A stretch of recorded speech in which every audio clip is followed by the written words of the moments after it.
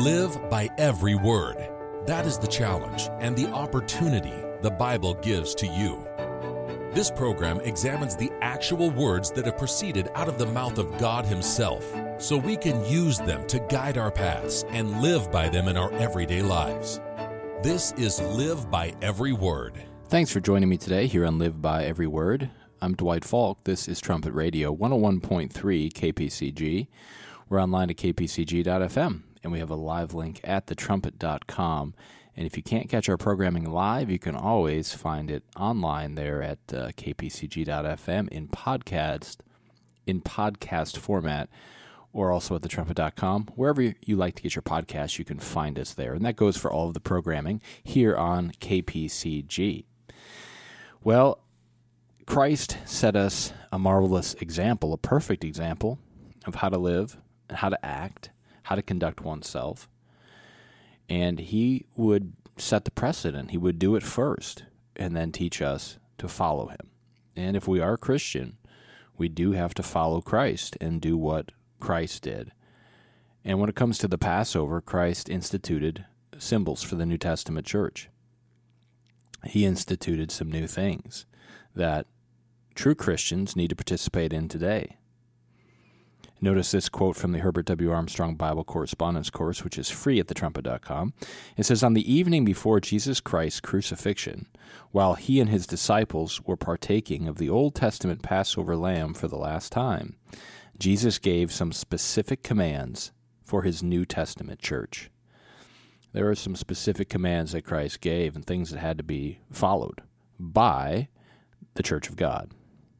Notice this in John 13. We'll spend a fair bit of time in this passage today looking at one aspect of what Christ instituted. This is revelation from God. I mean, nobody did this before Christ did.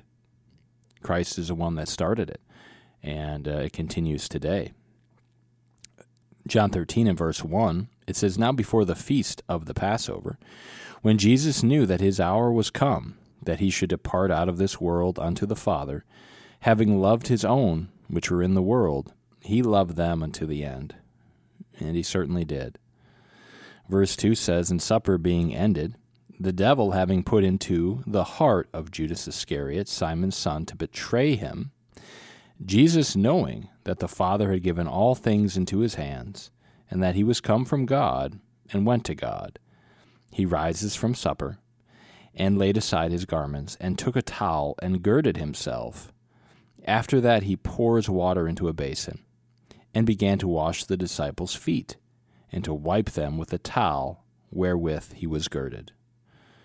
And the course mentions that in verse 2 the words, "and supper being ended," should properly be rendered, "and during supper." And that's the way it is in a number of modern translations. It says this washing of feet was not part of the Old Testament Passover. This was being instituted for the first time by Christ Himself. So this was different than what ancient Israel had done. Christ was instituting something new here. This was, again, revelation from God. And Christ was showing them something, and He showed them by doing it Himself first. He washed their feet. He washed His disciples' feet. Now, Peter didn't understand what Christ was doing. This was something that he thought was odd and that Christ shouldn't do, because this was a lowly task, and he thought, well, Christ shouldn't do that to me, shouldn't wash my feet. And so in verse 6 of John 13, it says, "Then comes He to Simon Peter." Peter had been watching Him for a while here, and now it was Peter's turn. "And Peter says unto Him, Lord, do you wash my feet? And Jesus answered and said unto him, What I do you know not now. You don't understand this right now. He said, But you shall know hereafter. You'll understand it eventually, but right now you don't. Verse 8, Peter said unto Him, You shall never wash my feet. Pretty bold.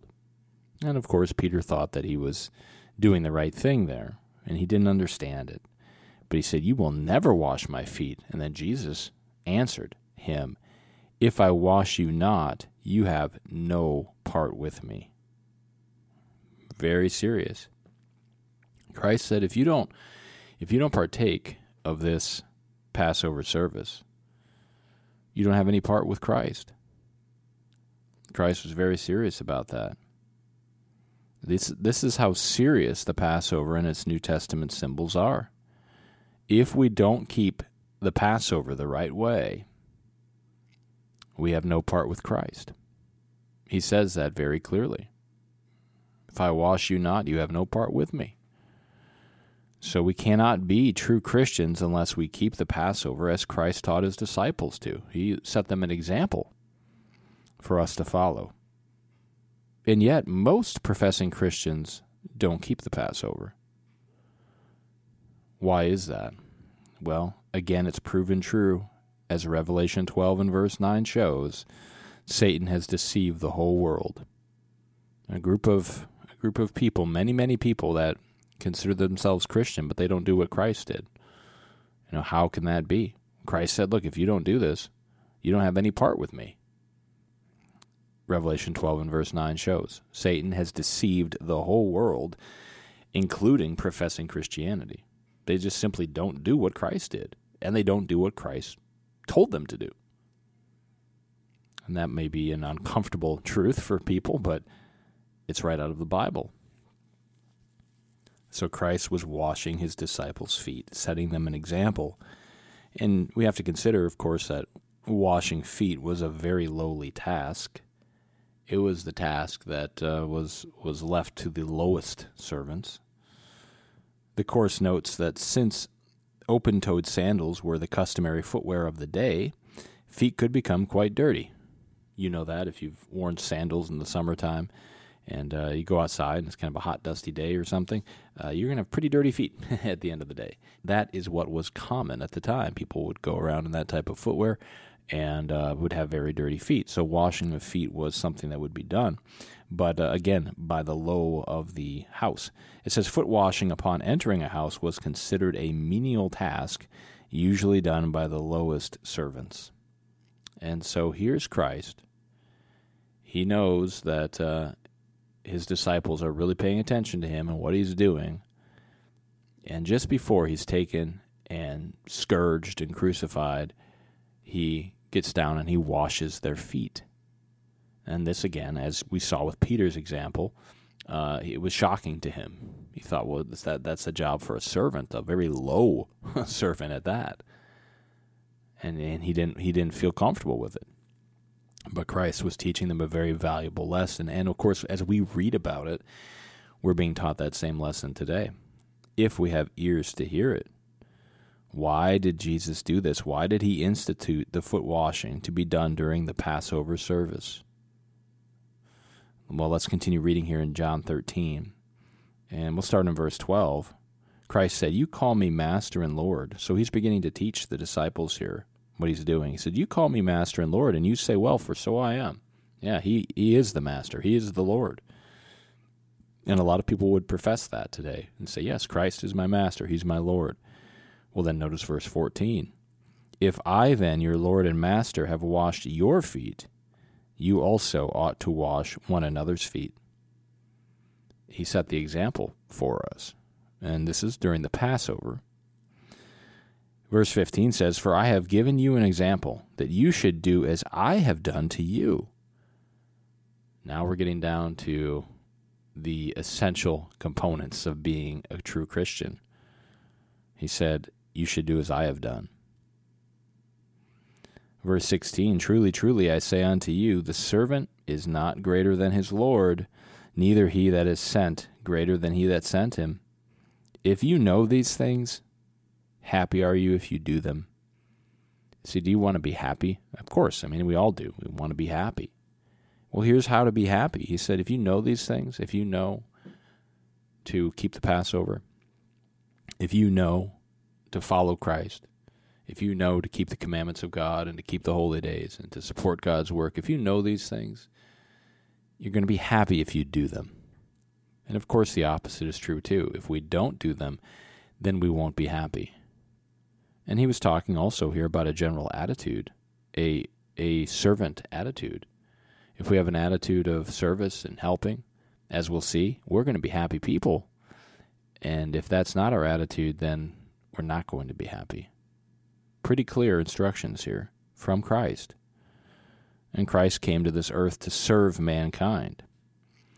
He proved his service by giving his life and becoming our perfect sacrifice for repented of sins. He proved it, and there's no question that Christ served us, because he proved it. The correspondence course notes this. It says, a willingness to serve and help others is an essential part of every Christian's training to be a loving ruler in God's kingdom, where every ruler will administer God's government for the benefit of others rather than himself. We see this in Luke 22, verses 25 through 27. See, that's different than the way mankind rules today. If a person gets in charge, they tend to lord it over others, and other people serve them. But in this case, Christ showed that in God's kingdom, every ruler will administer God's government for the benefit of others, will help others, will serve others. That's what Christ was doing, and it was so different. It was so foreign. It's not the way the world operates, because Satan's the god of this world. He doesn't operate that way. He operates the take way. He wants to take and to get, whereas God's way is to give, to serve, to help. It's so different. Look at the Apostle Paul. He expounded upon this principle of service leadership. We can read this in Philippians 2. Philippians 2, and let's look at verse 3 to start. Again, this is Paul talking about the principle of service leadership within God's government. He said, let nothing be done through strife or vainglory, but in lowliness of mind let each esteem other better than themselves. Look not every man on his own things, but every man also on the things of others. Look to see where you can help others and the help that you can give. Verse 5 says, let this mind be in you, which was also in Christ Jesus. See, that's probably the memory part of that scripture where a lot of people memorize that. And it's a good thing to memorize. We need that mind in us, but what kind of mind is that? Well, it's this kind of mind that gets down and washes people's feet, has that service attitude, helps where they need to, benefits others by their actions, serves others. That's the example Christ set for us. Verse 6 says, who being in the form of God thought it not robbery to be equal with God, but made himself of no reputation. And he took upon him the form of a servant, and was made in the likeness of men. So he was God, of course, as you know. Christ was the God of the Old Testament, the Word, and he became a human being. Talk about taking a step down.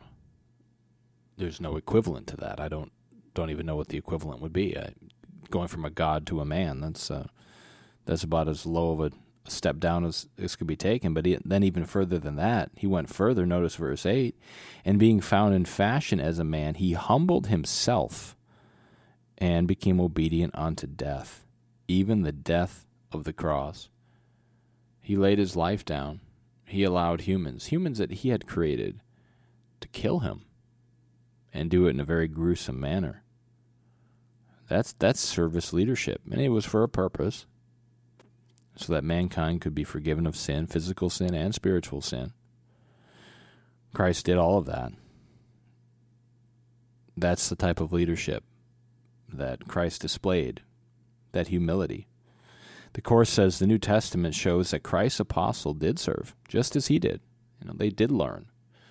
And as he said to Peter, you don't know what I'm doing now, you don't understand it, but you will. And Peter did. He understood it. And he himself then served. They served, preaching the gospel of the kingdom of God. And then it says, history records that most of them also gave their lives in that service. They gave everything. They gave their lives. They followed Christ's example. Christ set this perfect example for us to follow. And again, that's the essence of being a Christian. It's living as Christ lived, and that's only possible with the power of God's Holy Spirit, of course.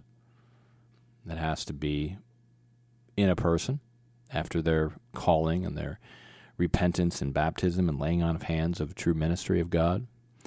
Then they can have God's Spirit and begin to, as it says in Philippians 2 and verse 5, have that mind in them, that mind of Christ. The carnal mind is hostility towards God. It can't live like God. It doesn't think like God. So in order to think like Christ and to have that mind, it requires God's Spirit. Notice John 13.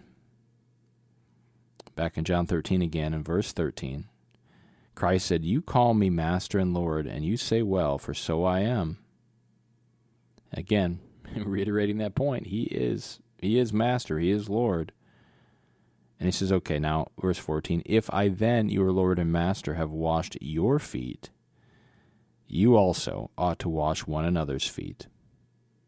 And that's at the Passover. It's not every day or all the time or some sort of a ritualistic thing. It's to teach a lesson, specifically at the Passover, and then to have that type of an attitude throughout the year, a foot-washing, humble, service attitude. Verse 15, Christ says, "For I have given you an example." Why did He do this? Because He's giving us an example that you should do as I have done to you. Christ washed His disciples' feet, and He said, you wash other people's feet. You wash each other's feet. And those that God would call and would be worked with over the years and be in the body of Christ. And when they came to Passover, they had their feet washed. And of course, the disciples who became apostles, they learned to operate God's government based on service. They learned how to rule with a service-oriented government, God's government. The Course says if Jesus is our Lord and Master, and again, a lot of people claim that, but if He is, then we also ought to wash one another's feet at the Passover service once each year, and to have a foot-washing attitude, a willingness, and a desire to serve throughout our Christian lives. See, this isn't just a mindless ritual once a year.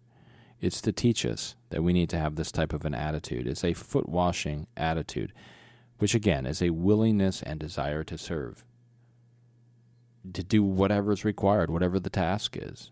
Christ served by washing feet. It was the lowliest job, or certainly one of the lowest. And He was willing to get in there and do it and to teach a lesson and to give us an example. So sometimes we do have service opportunities, and they're not our preference. They're pretty low as man would look at it. But this foot-washing attitude is one of a willingness and desire to serve, no matter what the job. So that's an attitude we need to be developing. That's the attitude that Christ had and does have. And then as we read there in verse 17, we will be happy. We're going to be happy if we keep God's commands and live as Christ did, including keeping the Passover the right way, the way that we should. See, all of these things, they make us happy. And the world doesn't have happiness today. You see a lot of misery and a lot of unhappiness, and people will say, well, why? Why are we unhappy? And they look for reasons. And, in our modern society today, it's discrimination, right? They say, well, maybe you've been discriminated against. That's why you're unhappy. You're a victim. That's why you're unhappy. Well, Christ said, if we will do these things, if we will keep the Passover the right way, if we will have a foot-washing attitude, if we will obey God, if we will do His work, if we will let Him direct us and guide us, we're going to be happy. We're going to be happy. It's the opposite way to the way the world thinks. The world thinks the more you get and the more you're served, the happier you are. But the truth is, the more we give, the more we serve, the more we help others, the more happy we are. And we all want to be happy. Christ said that. If you know these things, happy are you if you do them. That's all the time we have for today on this edition of Live by Every Word. Thanks for spending some time with me. I'm Dwight Falk. Until next time, let's all strive to more perfectly live by every word of God.